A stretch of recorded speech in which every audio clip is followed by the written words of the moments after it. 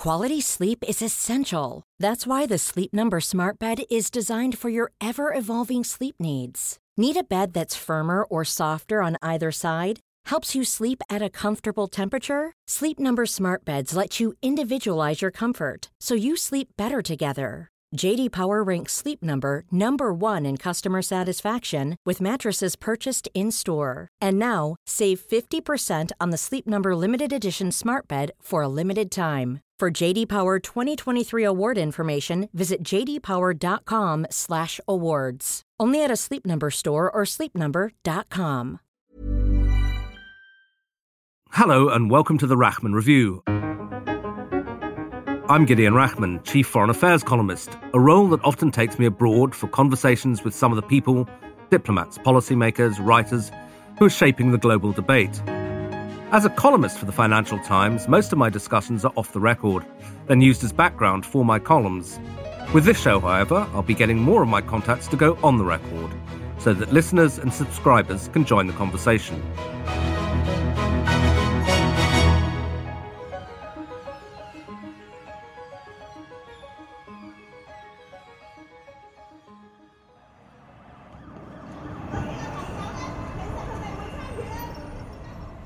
This week's edition comes from Hong Kong, where I recently met up with Frank dictator, who is Professor of Humanities at the University of Hong Kong and the author of an award-winning trilogy of books on Mao's China. His latest work has a distinct contemporary relevance.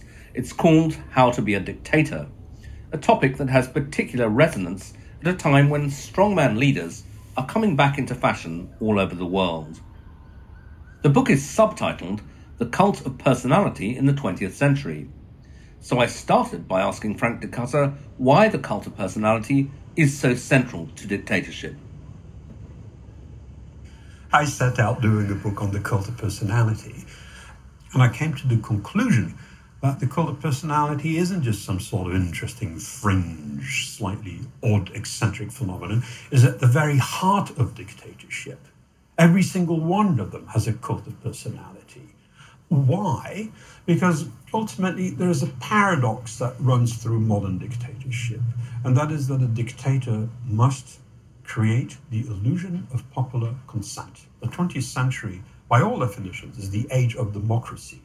Dictators must appear to appeal to the vast majority of the population. Of course, they don't. Dictators know that they will fail at the ballot box, but they must create this illusion of popular consent, and they do that through the cult of personality. So the cult of personality is central to it, but I wonder about the actual personalities of the individuals involved, because reading the chapters in your book, the one about Ceausescu in Romania, for example, or even Kim Il-sung in North Korea, they're not obviously charismatic people to begin with, but they turn into these sort of monsters around which a cult of personality is built. So are these people all psychopaths in some ways, or is it circumstances that's created? Yeah, so there's a wonderful chapter in that great historian of the Soviet Union, Robert Service. His biography of Stalin, which must be the best one, has a chapter called The Cult of Impersonality. He notes how Stalin really didn't have much of a personality. Nobody knew anything about him. When he appears twice a year on Red Square in Moscow, he's a very remote, distant, stolid figure, with his great coat, standing placidly. Few people know anything about his life. But that's precisely what he wanted. He wanted to tower above his peers and his rivals above all, and he wanted to make sure that nobody really truly knew anything about his private life. So personality is not a requirement when it comes to the cult of personality. At the heart of the cult of personality is a very basic value, loyalty. What dictators want is not only the illusion of popular support, but they want loyalty. Most of all, they want loyalty to their person, not loyalty to a creed. So in other words, that loyalty matters more than ideology, so to speak. Now, was Stalin born bad? Was Hitler born bad? I think ultimately, as we well know, power corrupts and absolute power corrupts absolutely.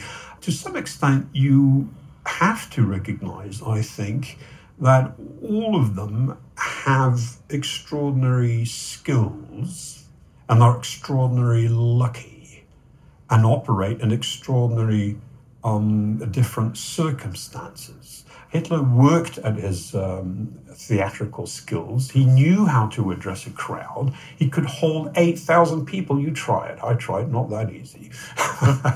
Now, I'm not trying to say that skill is the only thing that matters, but luck and the ability to use luck is absolutely essential. And most of the people you describe establish a dictatorship. And they don't inherit this. They build this themselves. Yes.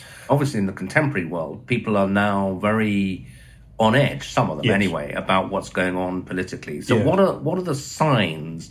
It strikes me, I think you write somewhere in the book, that one of the first things they do is go after the press, that the free press is not acceptable. So, yes, you cut down on the press. That's the first thing you eliminate. In the March on Rome, Mussolini, 1922, the first thing the fascists do in any city on the way to Rome, they destroy the printing machines. So you curtail freedom of speech. And then, of course, everything else. But let's look at it this way. What is a dictator? What is a dictatorship? It is an attempt to concentrate all power in the hands of either an individual or the party that that individual represents. The opposite of that is separation of powers, which is a very difficult thing to achieve. All dictators scoff at separation of powers. They believe that an independent judicial system is a charade. They believe that freedom of press is harmful, is bourgeois, backwards, communist, you name it. It's not something that one wishes to achieve. So what they do quite systematically, all of them, is curtail every single freedom and get rid of every aspect of the separation of powers. And they tend to do that within a year or two or three. And how important is the role of sheer fear? I mean, you mentioned earlier that they need at least the appearance of public support, but in the end, does it rest on terror? I think fear is absolutely essential. This is where you might consider my work to be controversial. I simply do not buy statements by historians who tell us that millions adored Stalin or millions adored Hitler or millions adored Mao. These are statements that simply cannot be verified. If the first casualty in any dictatorship is freedom of expression, then you do not know what people think. It may very well be that millions generally did adore Stalin, but the whole point of a cult of personality is that all must stand up and acclaim the man in charge. The whole point of a cult of personality is not to create love, but to sow confusion, to crush the dignity of individuals, to compel all to stand up and at least produce the illusion of support for the man in charge. So we simply don't know. And fear is absolutely essential. And there's one rare occasion in the book where the fear breaks in the Ceausescu camp. Exactly. So here we have foreign observers who tell us that Ceausescu is the human face of socialism.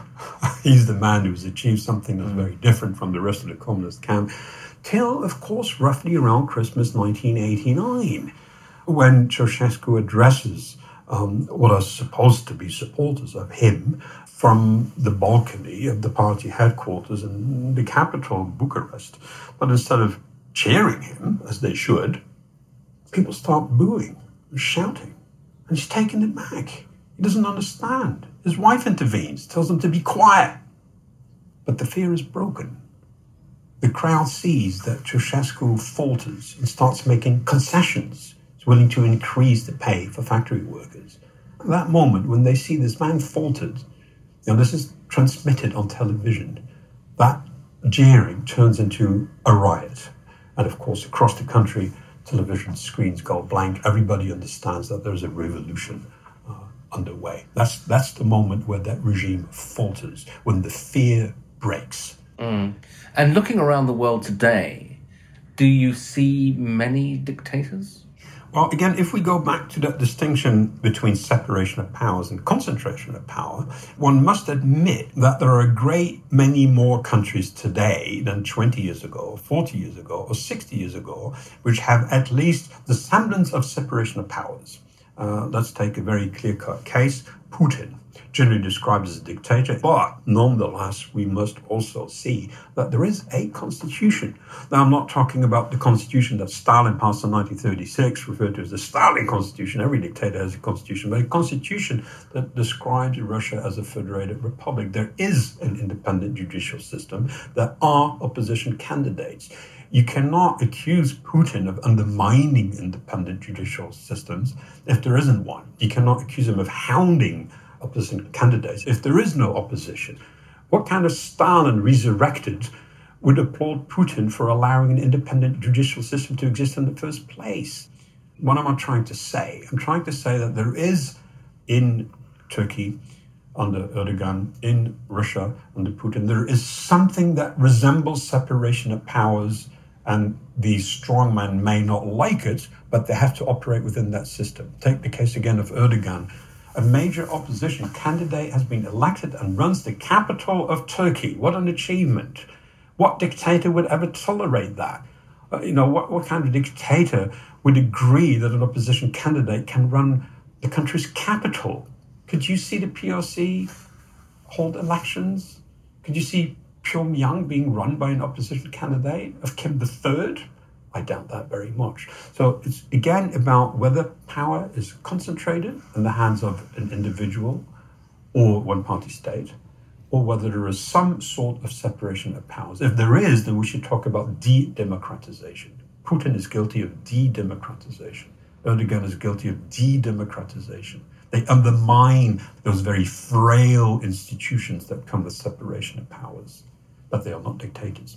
But I noticed that the two places that you imply do kind of meet the conditions, because they don't have separation of powers, are both in East Asia, the People's Republic of China and North Korea. Take both of them briefly. I mean, North Korea, it's become more and more anomalous, certainly in terms of this incredible cult of personality. And yet it seems to go on and on. What's the history of the end of dictatorships? Does it give any hope for how that place might change? Well, ultimately, I think the book is hopeful in the sense that dictators operating within one-party states with no separation of powers, meaning no independent judicial system, no checks and balances, no opposition candidates, no free press, simply don't get a lot of news about what's happening in their own country or elsewhere. They end up teetering somehow between paranoia and hubris. They surround themselves through the cult of personality with sycophants.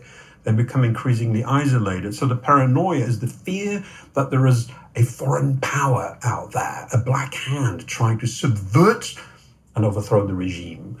But the hubris is that dictators begin believing in that cult of personality. They start believing that they truly are great men with great thoughts who can somehow see the path ahead. When it comes to Xi Jinping, I think the mistake that people have made, by people, I mean observers in general, but of course also foreign governments, entrepreneurs who had invested in the PRC, is to think that somehow after Mao, this country would open up, would begin building up the rule of law, would start separating out powers, but none of them, at no point, whether from Deng Xiaoping or Jiang Zemin onwards, all the way to Xi Jinping, has ever expressed that wish. Quite the opposite. Quite the opposite. Deng Xiaoping made it crystal clear that there would never be separation of powers. He made a steely determination to maintain a monopoly over power crystal clear when he sent in the tanks in 1989. All of this goes all the way to Xi Jinping. There's a great consistency there in the determination to not share power with anyone and not open up your press and not open up your country. That's also a classic dictatorship, but of a different kind. And Xi, if he has this admiration for Mao, how possible is it, though, to go back to, you're the preeminent historian of Maoism, but China was such a different place then. He can't really go back to a Maoist system, can he? No, you can't. But ultimately, the impulses are the same. I mean, let's look at it. Dictatorships do change over time. They vary a great deal. But the impulse to maintain a monopoly of power is always very much the same. But ultimately, the playbook is very limited. And that's the point I wish to make. We think or see Xi Jinping as someone who's going back to the Mao era. Well, they never changed anything of the foundations that Mao established. They all admired Mao. They may have suffered, they and their families, from the Cultural Revolution, but that has only made them more determined not to have democracy. What is democracy in the case of the PRC? It is understood to be the Cultural Revolution. The Cultural Revolution is supposed to illustrate what happens when you give ordinary people a say. That's what Mao did. He allowed ordinary people to criticize members of the Communist Party of China. It was a disaster. We will never go back to that. That's the response. So what am I trying to say? Dictators have a limited playbook. When you have separation of powers, it becomes increasingly complex. Your legal system, your appointment of judges, your checks and balances, your constitution, how you vote, who votes, becomes an increasingly complex system where you must consult lawyers to find out what a president can and cannot do. In a dictatorship, that playbook is much more limited. So it seems to us as if Xi Jinping is going back to the fundamentals of Mao, but Mao went back to the fundamentals of Lenin. They all share that fundamental impulse, which is to control. And there's only that many ways in which you can control and make sure that power is not shared. You can either whack people on the head, you can shoot them, or you can try to constrain them more or less indirectly with some massive surveillance system. But ultimately, you must constrain them. Okay, Frank, thank you very much indeed. Thank you. And that's it for this week. I hope you'll join me again next week. And remember, if you don't already subscribe to the show, you can do so in any podcast app. Just follow the link at ft.com/Rachman Review. Until next week, goodbye.